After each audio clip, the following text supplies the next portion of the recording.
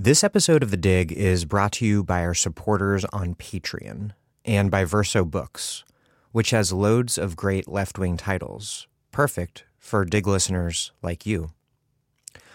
One that you might like is Radical Happiness, Moments of Collective Joy by Lynn Siegel.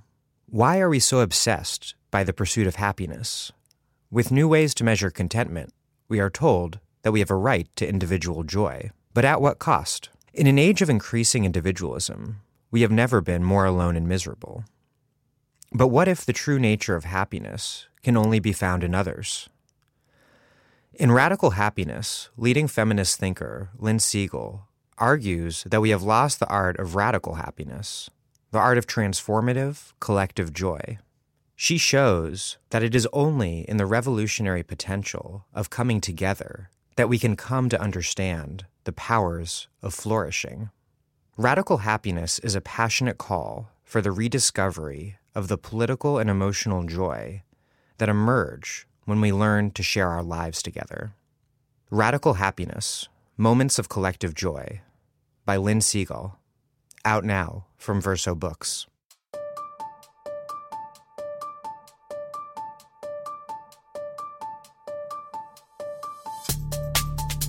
Welcome to The Dig, a podcast from Jacobin Magazine. My name is Daniel Denver, and I'm broadcasting from Providence, Rhode Island. The housing market collapse led to mass foreclosures and brought the global economy to its knees. It inflicted widespread pain to most everyone save for the bankers, who, as Occupy Wall Street put it, got bailed out. The rest of us, paraphrasing the rest of that chant, got sold out. But like most of capitalism's depredations, the crisis was not an equal opportunity disaster. Mass foreclosures destroyed black wealth, much of it in home equity, to an excruciatingly disproportionate degree. My guest today is Ryan Cooper, a national correspondent for The Week, where he covers politics, policy, and economics. His writing has appeared in The Washington Post, The New Republic, and The Nation. And he just published a paper called Destruction of Black Wealth During the Obama Presidency. And he did so with the quite exciting and very new People's Policy Project, a left-wing think tank founded by Matt Bruenig. The paper, which is full of careful analysis and starkly clear graphs, argues that President Obama, the first black president, could have done a number of things to stop most of the foreclosure crisis that did so much to destroy black wealth. But, enthralled to Wall Street-friendly members of his administration like Tim Geithner, he did not.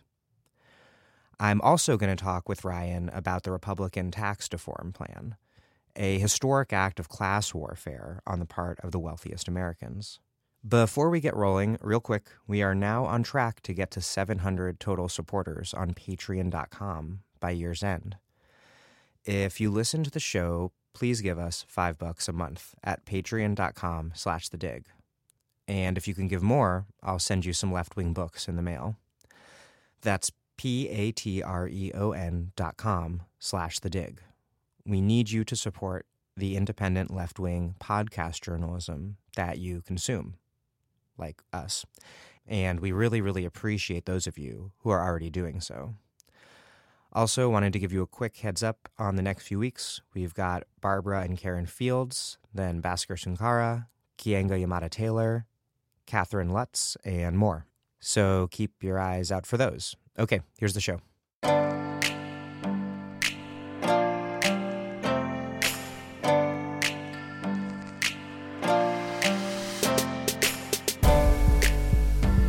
Ryan Cooper, welcome to The Dig.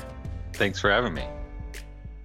Before we get started, this, I believe, is the inaugural paper out of the People's Policy Project. Is that right? Yeah, that's correct. First one. So what is the People's Policy Project, and why do you, Matt Bruenig, and others think that it's important to have a left-wing think tank? The People's Policy Project is, I would say, unusually for a think tank, a kind of literal description, because it gets the money from its a bunch of donors, small donors crowdfunded through Patreon, who believe in the kind of ideology I'm very familiar with the model. Right, yeah, exactly. But, as compared to, say, Brookings Institution or a statement of ideology and also of like literal mechanics, not just, some general affiliation or just a pretentious sounding name for, what people are trying to do. So, yeah, at any It rate, is truly by and for the people. yeah, right, exactly. And so the problem with the regular think tanks who do a lot of good work, many of them, there are a lot of very good people who are toiling away in the bureaucracy of like, Center for American Progress and that sort of thing, is that, they get money from big donors, generally, often it's, foundations, Ford Foundation, Rockefeller Foundation, and some of those, are varying degrees of objectionable or come with, ideological strings attached. Another one is corporations. Like, for example, New America Foundation, they used to have this guy named Barry Lynn who did a lot of anti-monopoly stuff. And when he posted a thing on um, New America New America's website about how praising the decision by European regulators to fine Google for abusing its search monopoly to boost its shopping network, your classic anti-competitive behavior. They It turned out basically the higher ups the higher ups at New America were not thrilled about that. no, yeah, Google pulled some strings and he was fired and had to start his own think tank, which is called, I think, the Open Markets Initiative, and so you're always, you're making compromises in any sort of situation. One compromise you have to make a crowdfunded think tank is, for now, they don't have all that much money compared to, tens of millions of dollars that these, the heavy hitters do.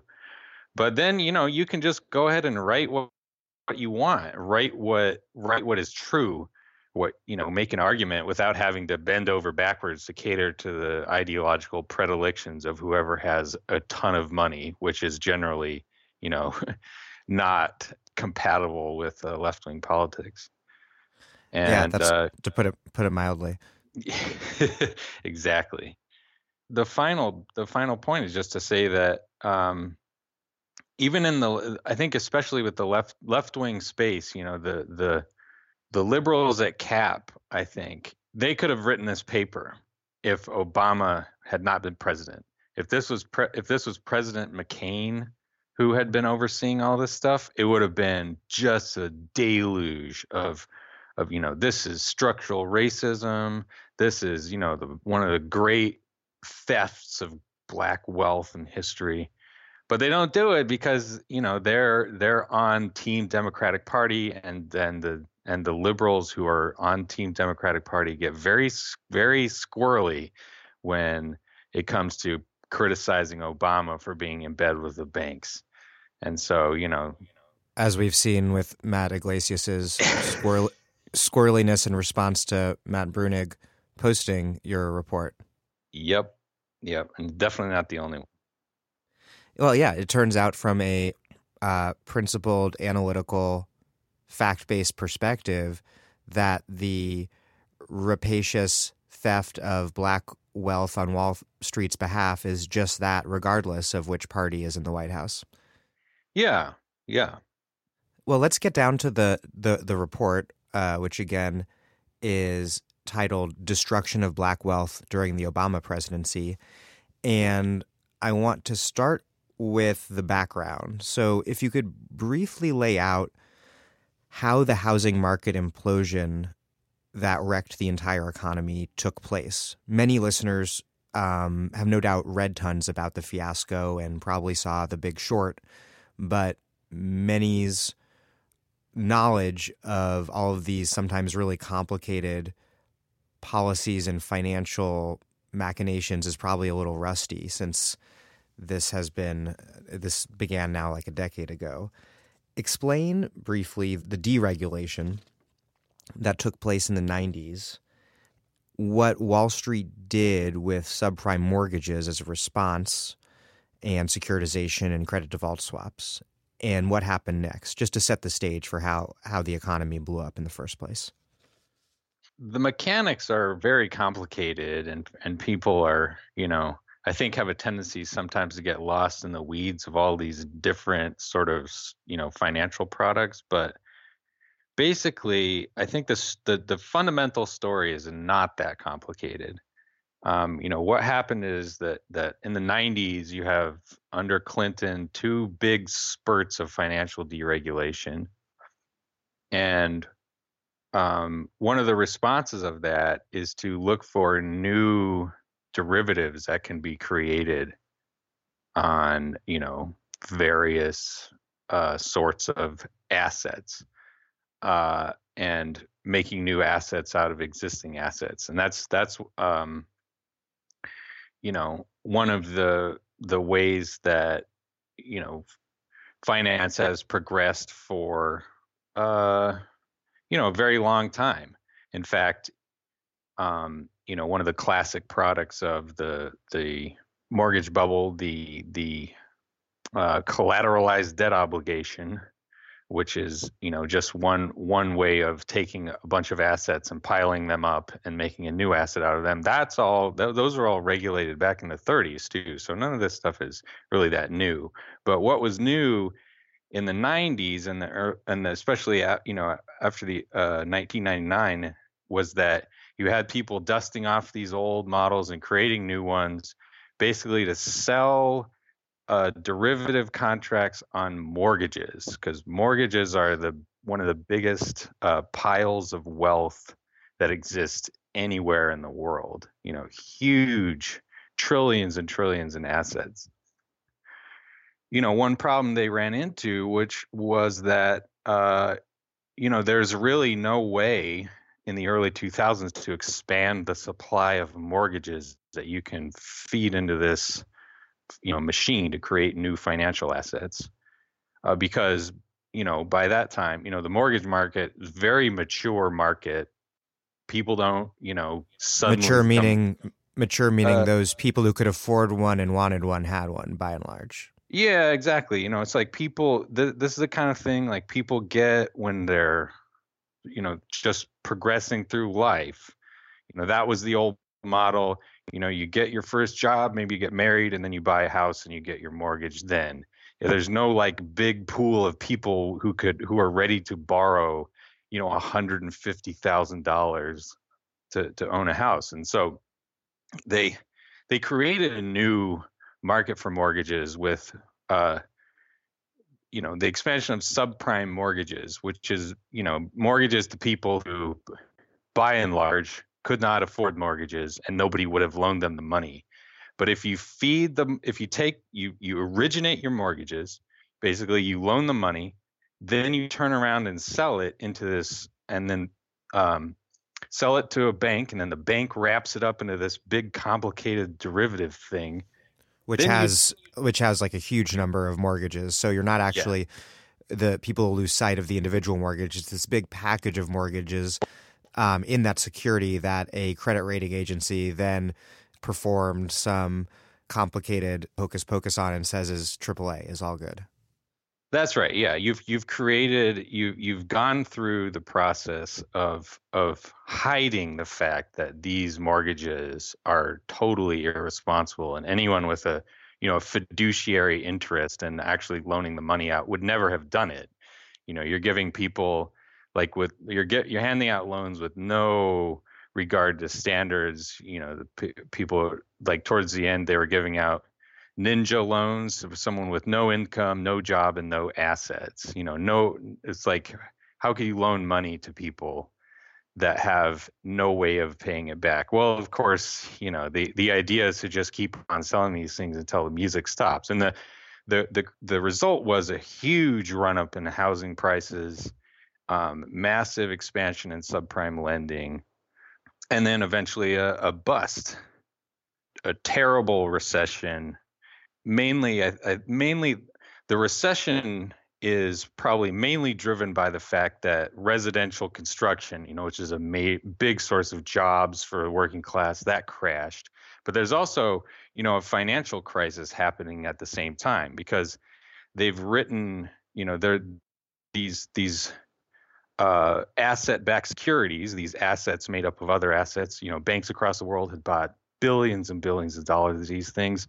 Many of the banks are just, loaded up. They haven't looked at them. And then you have the thing called the credit default swap, another financial innovation, which is basically a bet on a company, a sort of insurance policy that you could take out on any sort of bond or company, to say that, like, And you don't have to be the owner of it. and that it's like being able to take out a fire insurance policy on your neighbor's house while you can see smoke coming out of the windows. And that is exactly what happened in many cases. Goldman Sachs had this notorious thing called the Abacus deal, where they basically helped John Paulson bet against this massive pile of this toxic waste subprime securities, and didn't tell the counterparties what they were doing, who got just massively ripped off. And Paulson made $1 billion out of the deal, and Goldman got a fine after they found that it was amounted to securities fraud, but that we weren't going to look into it too carefully.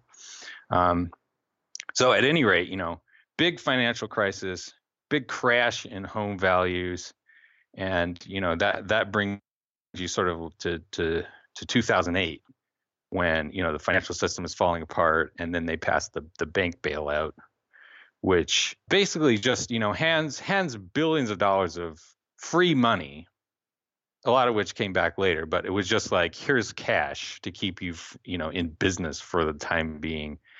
They nationalized AIG, which was the biggest insurer in the country and had sold billions in those credit default swaps without hedging. And so they lost just gobs of money. But at the same time, actually, a block of Democrats, there was, if you remember, they tried to pass the first bank bailout in 2008, so end of Bush's presidency in September.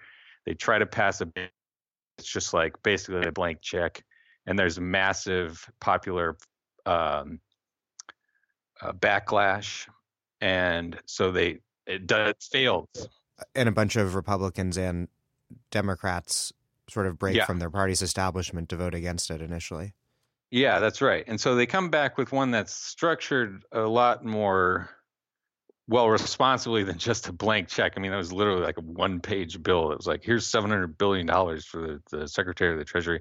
So in the second version, it had a lot more stuff about oversight. And another thing it had was an unspecified appropriation for foreclosure relief, because a block of Democrats were like, we can't vote for this turd unless there's something in it for the working class, because, look, like, Goldman Sachs is getting billions while, foreclosure, what are you doing? And so it's looking like Obama's going to be president to oversee this. So they write this really broadly worded thing that's just basically like, Fannie and Freddie have just been nationalized. They have like $7 trillion in mortgage assets or something like that. They're under the head of the Federal Housing Finance Agency is the conservator of those two things. And they say, well, you can take some of this money. They don't say how much, but you can take some of this money we're appropriating. It's like up to $350 billion for the first round, and then another $350 if you come ask for it again. And you could take some of that and use it on foreclosure relief. And they specifically authorize loan principal reductions for people's loans, interest rate reductions, and refinancing, redoing the terms, and then other modifications. And it's supposed to be done according to like net present value for the taxpayer, but like it's a Lincoln Tunnel sized stipulation. You could get an ocean liner through the thing, whatever you want to do to stop foreclosures. So before we get to how that played out, lay out what's going on on the ground in terms of foreclosures. Foreclosures have started by 2008. They're started by 2007, I think, is when it really starts to ramp up, because home prices start declining in 2006. Recession strikes in the last quarter of 2007. That's when it officially entered a recession. People losing their jobs, housing prices are falling, and so people start getting foreclosed on. And it really goes into free fall in 2008 and 2009. That's when the recession, it's like the last quarter of 2008, the economy shrinking at 8.1% annualized rate, I believe. That was much steeper actually than the Great Depression in 29.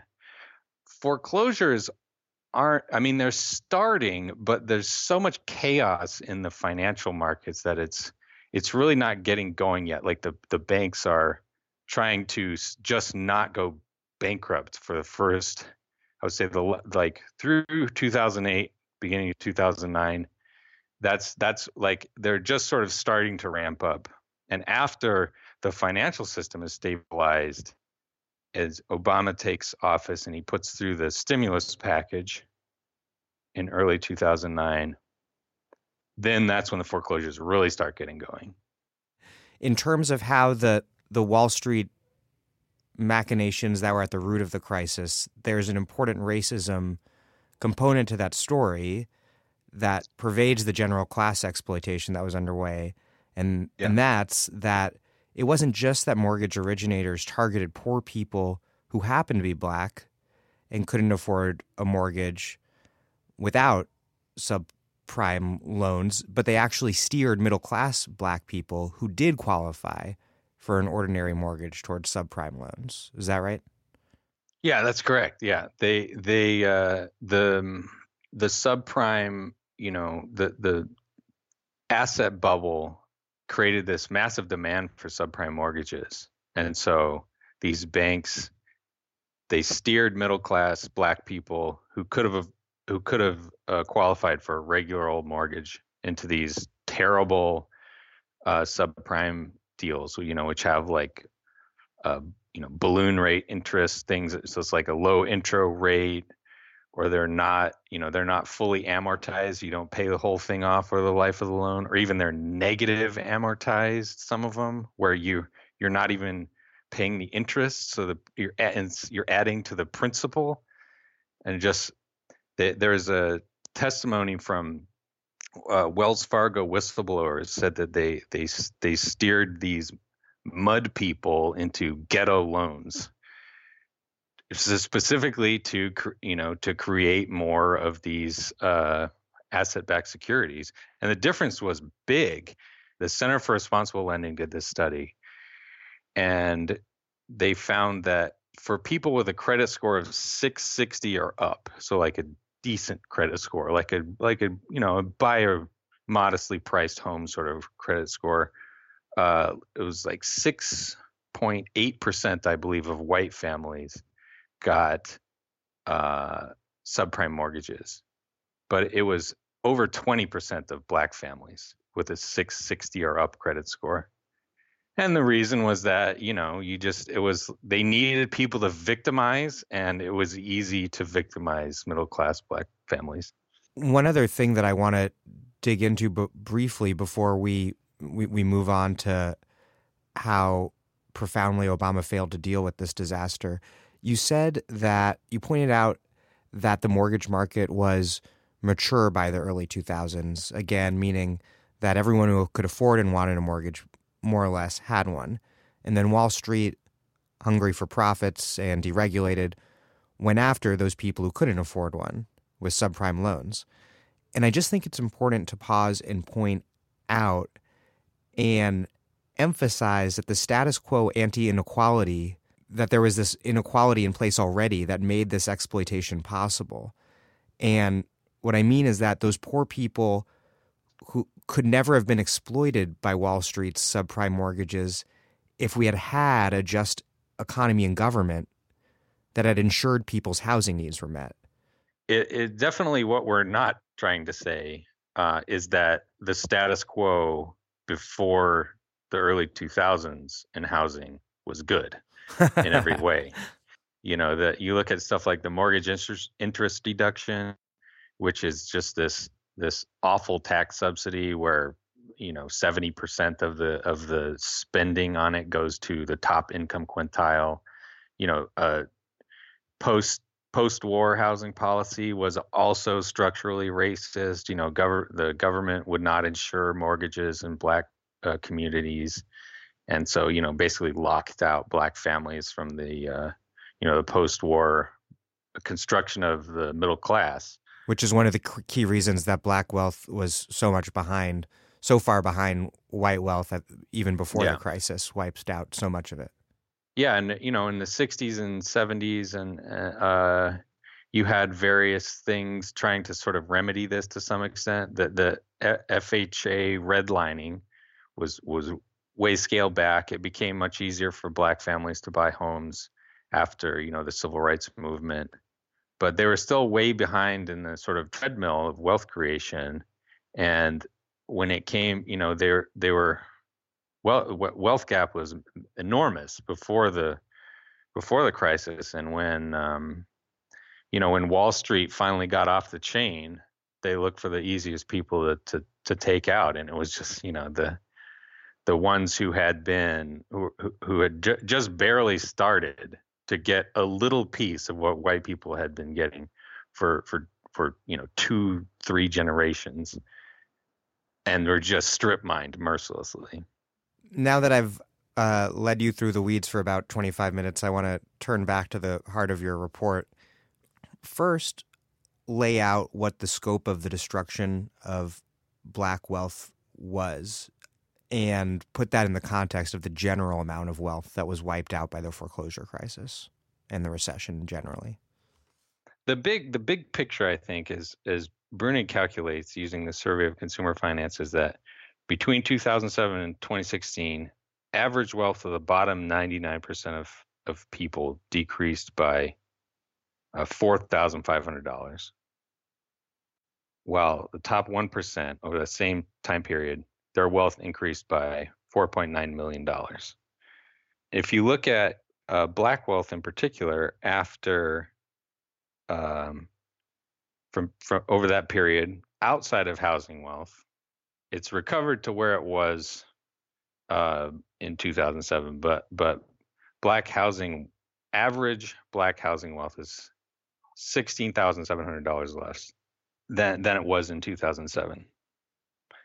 And not even that figure, using medians is tricky because the median family of any race owns almost no wealth.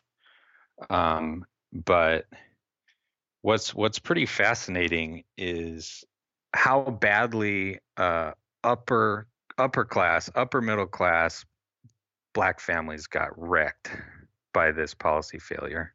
And so, for example, just like a little picture, the top 2 wealth percentiles, that is to say the 99% and 100% richest fraction of Black households in the country, they gained in wealth. But the ones right below them, number 97, they lost $179,964 in wealth.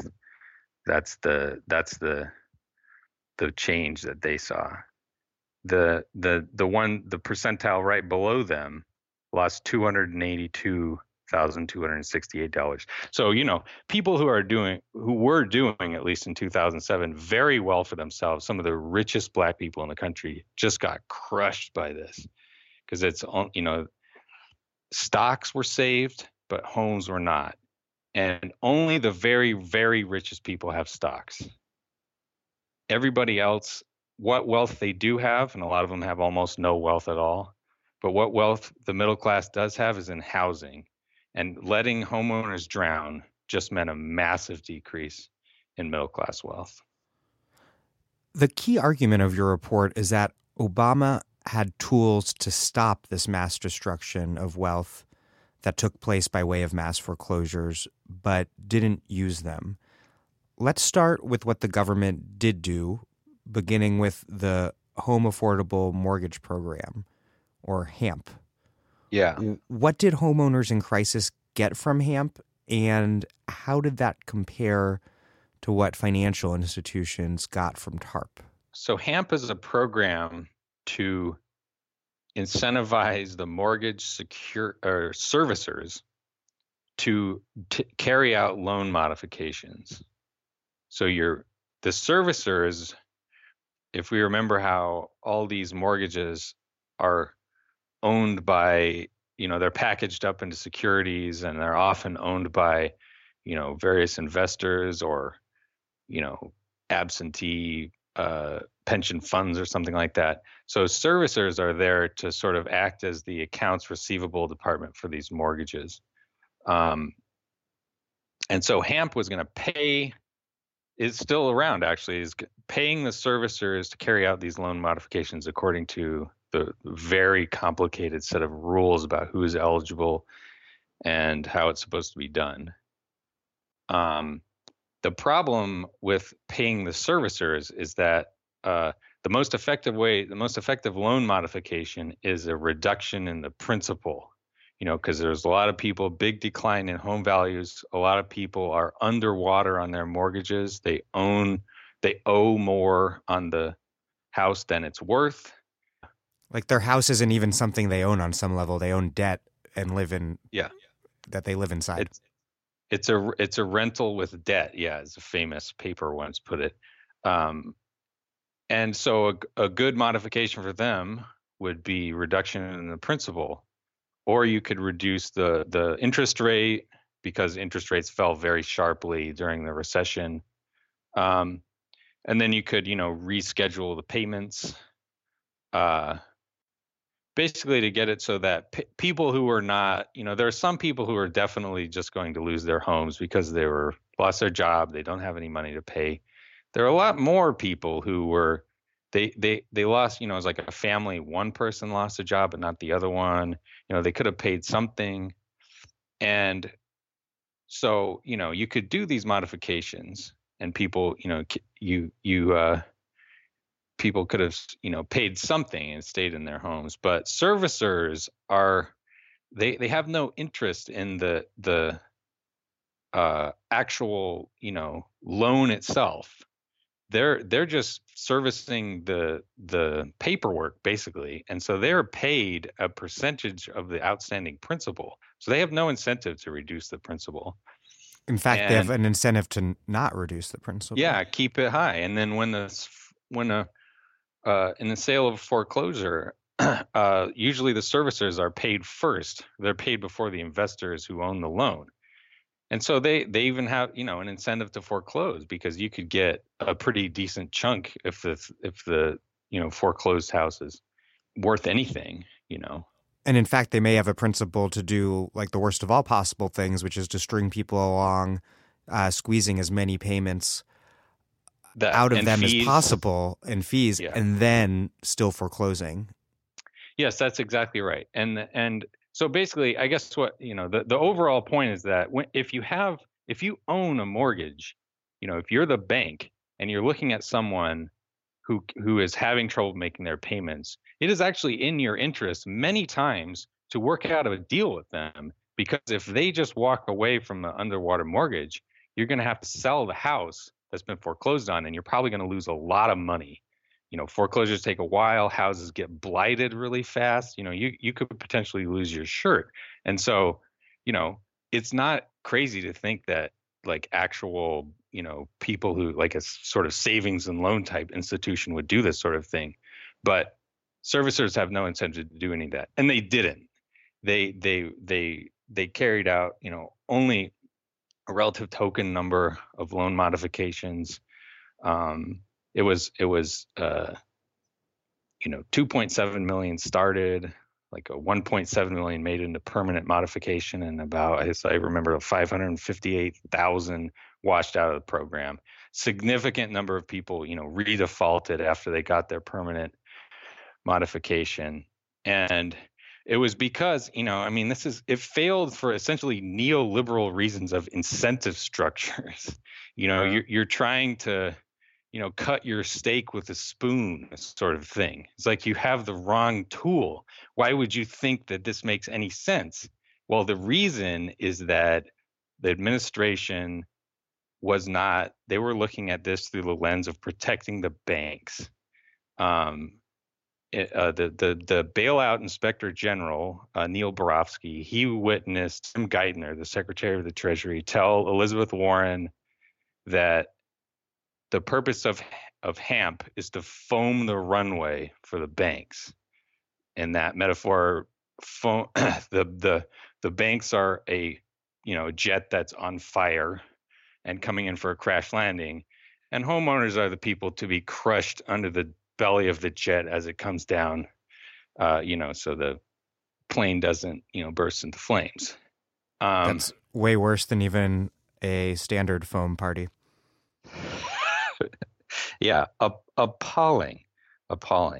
But this was the lens through which the government viewed the whole. Its entire economic program was all about returning the finance more or less to the status quo, maybe with Dodd-Frank, a more or less token reform.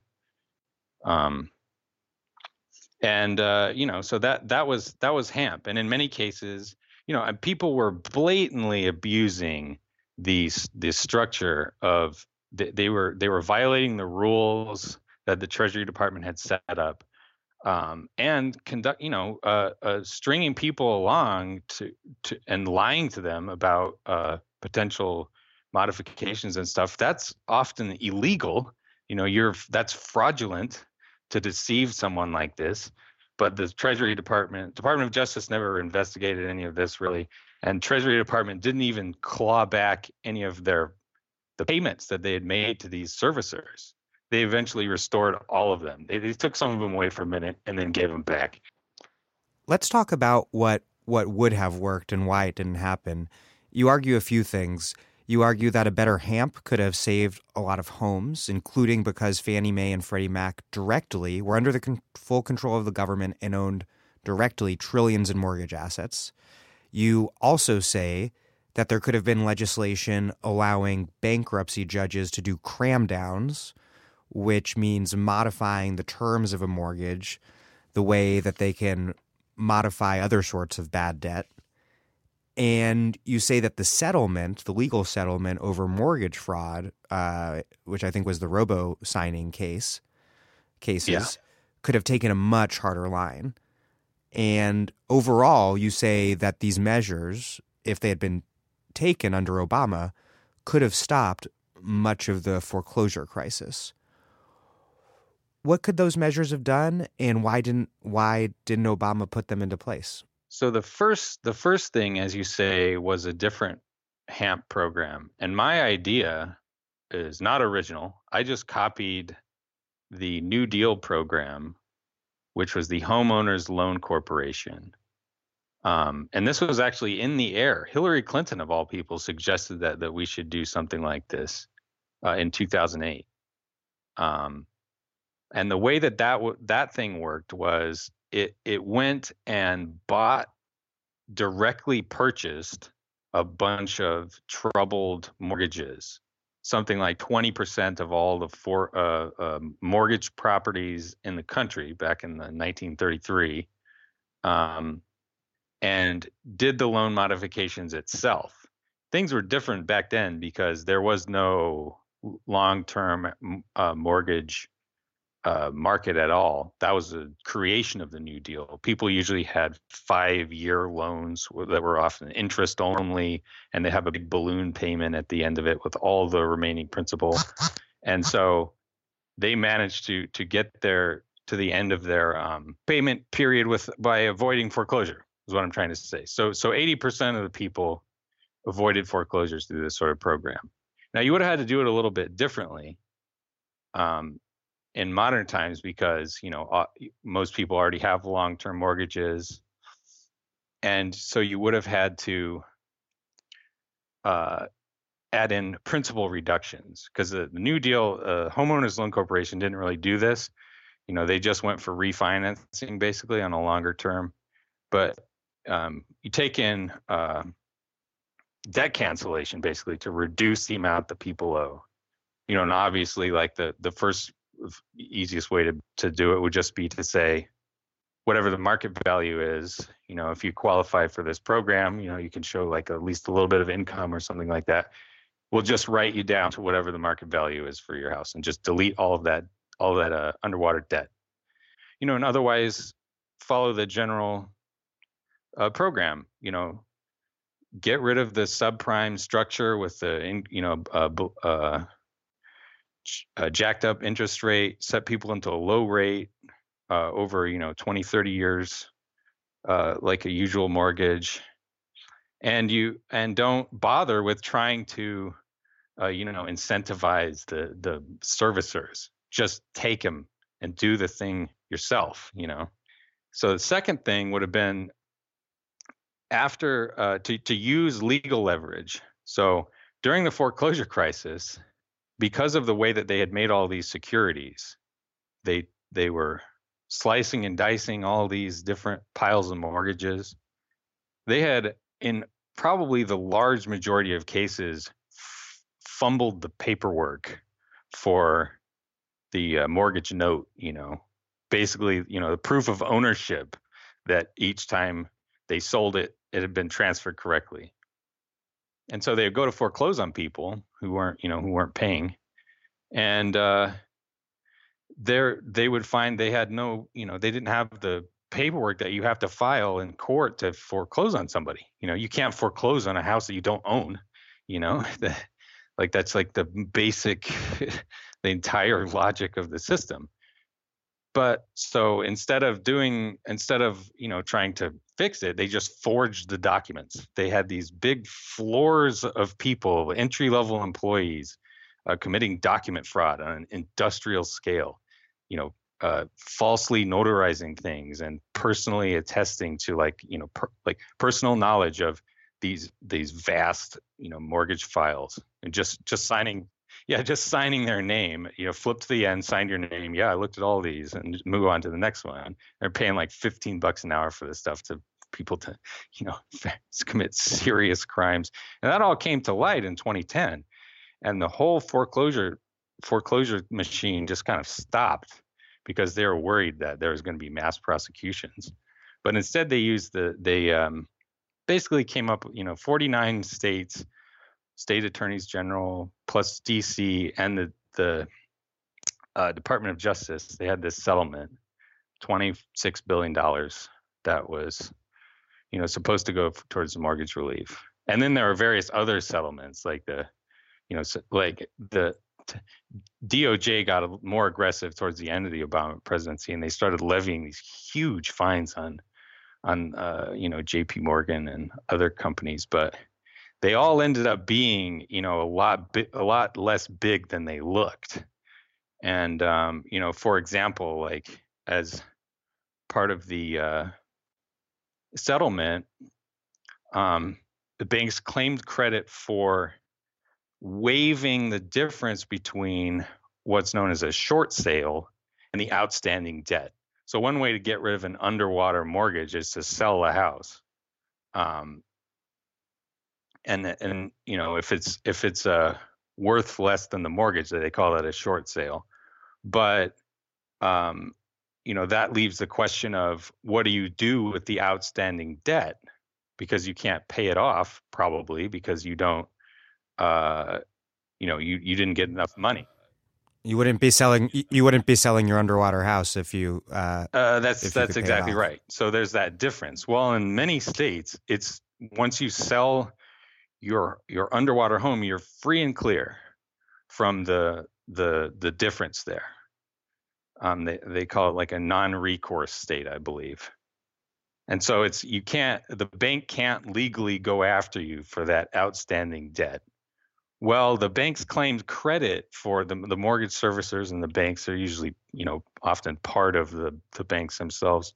They claim credit for $12 billion worth of those waivers in states where you can't get that money. It's illegal to do it. So basically $12 billion of complete bullshit. That's just absolute phantom money, that they never, that would have been forgiven anyway. And, it's maddening. And the third angle of leverage was that if you have a security with these sort of flaws in it, where the documents have not been processed properly, then they could potentially be taxed by the income from those securities could be taxed at 100% by the federal government. Anyway, you had three different big arms that you could have twisted to say, look, you're going to stop doing all of these foreclosures. We're going to force you to accept like very significant, principal write downs and all this stuff that I've been talking about. If they didn't, they tried it. They potentially could have gotten wind that their earlier approach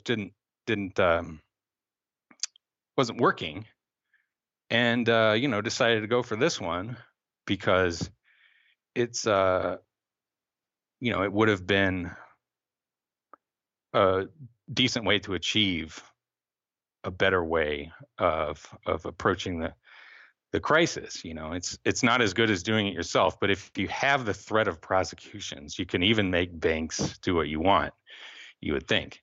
But they didn't do that either. Why didn't it happen if the Obama administration did have all of these tools at their disposal that could have kept so many people in their homes when they ended up losing them? Why didn't he do it? Eric Holder testified before the Senate Judiciary Committee that they worried that these banks had become too big to prosecute. And there's a great book by Jesse Eisinger that actually touches on a lot of this stuff. From ProPublica. That's right. It's called the Chicken Shit Club. And it basically is all about Obama's Department of Justice and how they were a travesty of the rule of law. And, it's a sort of complicated stew of factors. These institutions are so systemically important that they worried about, crashing the economy again if they were prosecuted. And also, there's this creeping careerism and people wanting to cash out when they go back to the private sector and not have a reputation as a crusader that will harm your consulting lifestyle after you leave government. Various things. At any rate, they all added up to just not really wanting to do it. At every point, the administration was primarily concerned with helping the banks for almost its entire duration. Homeowners got a couple of dribblings here and there, and in some cases, especially in 2009, 2010, policy that made things worse, that actually enabled foreclosure. And the result was a massive destruction of middle-class wealth, while the top 1% did very, very well. You end the report by asserting that the first black president did next to nothing or worse to stop the historic mass destruction of black wealth in particular and just ordinary people's wealth more generally. Why do you think that a decade after the crisis's onset that putting out this analysis remains so critical today? So 2 reasons. The first is just to get this all in a neat bow and a nice package, because now we have the 2016 Survey of Consumer Finances data, and we can see the whole progression of wealth trends during the Obama presidency. The narrative stuff I've been talking about all this time is really not that much new in there, but I think it's good to just be like, here's what happened. And there's really no arguing that Obama massively screwed this up. It was in terms of policy failures under his direct control, this is probably his worst one. I mean, maybe the worst, but it's certainly up there.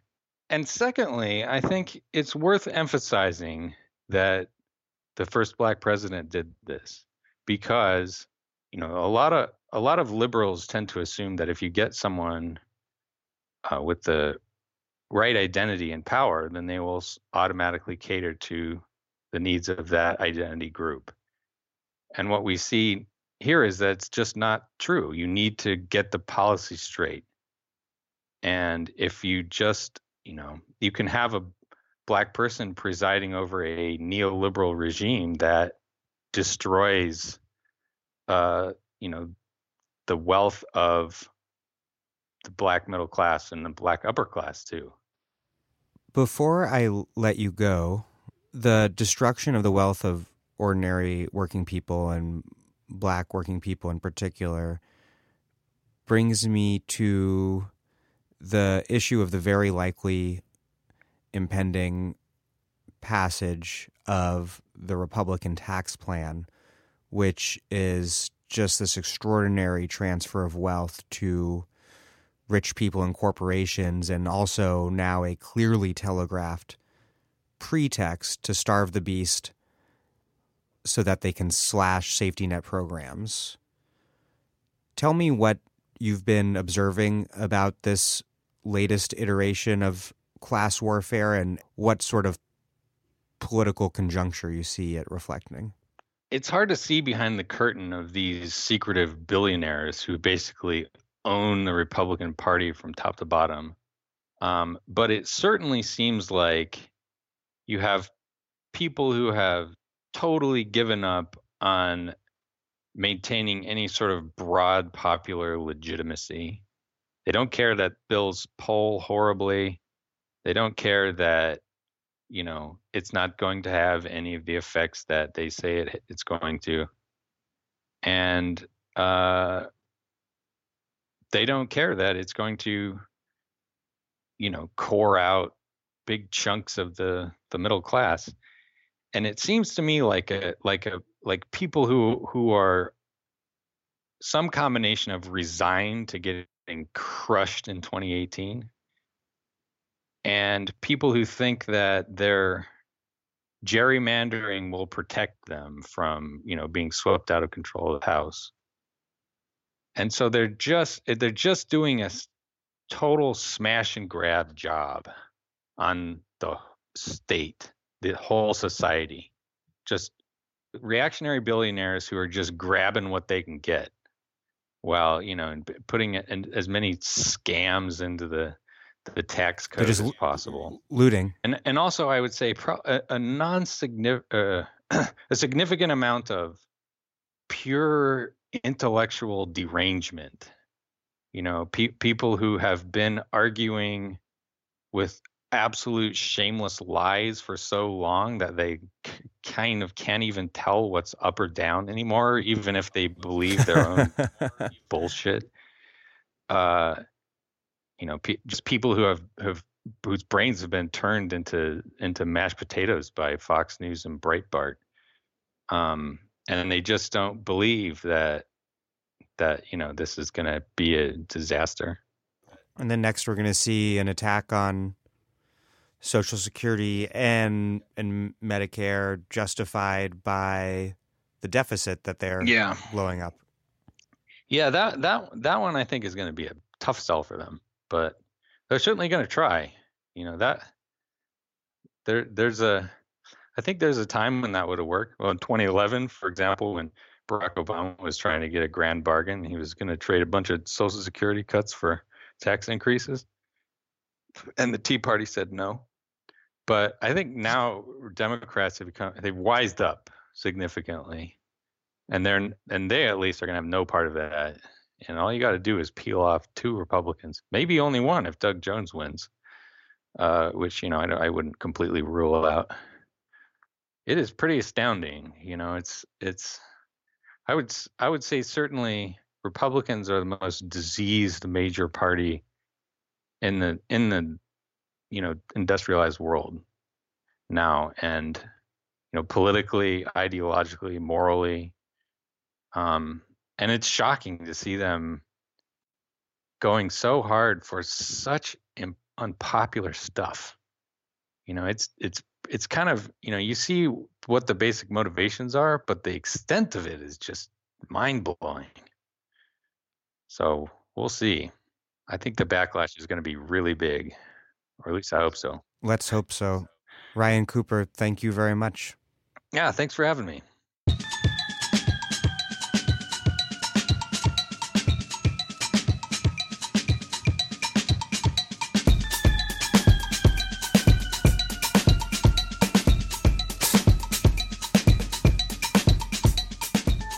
Ryan Cooper is a national correspondent for The Week, where he covers politics, policy, and economics. Thank you for listening to The Dig from Jacobin Magazine. As Marx once said as he obstructed the revolving door, while other podcasts have only interpreted the world in various ways, our point is to change it. We are posting new episodes every week, usually twice. The Dig was produced by Alex Lewis, music by Jeffrey Brodsky.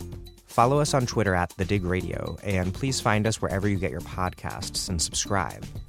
And if it's on iTunes, please leave us a review. Those reviews help put us in touch with new listeners. So does telling your friends, so please make propaganda on our behalf. And if you haven't already, please go to patreon.com/thedig and make a contribution. Even a few bucks a month is a huge help.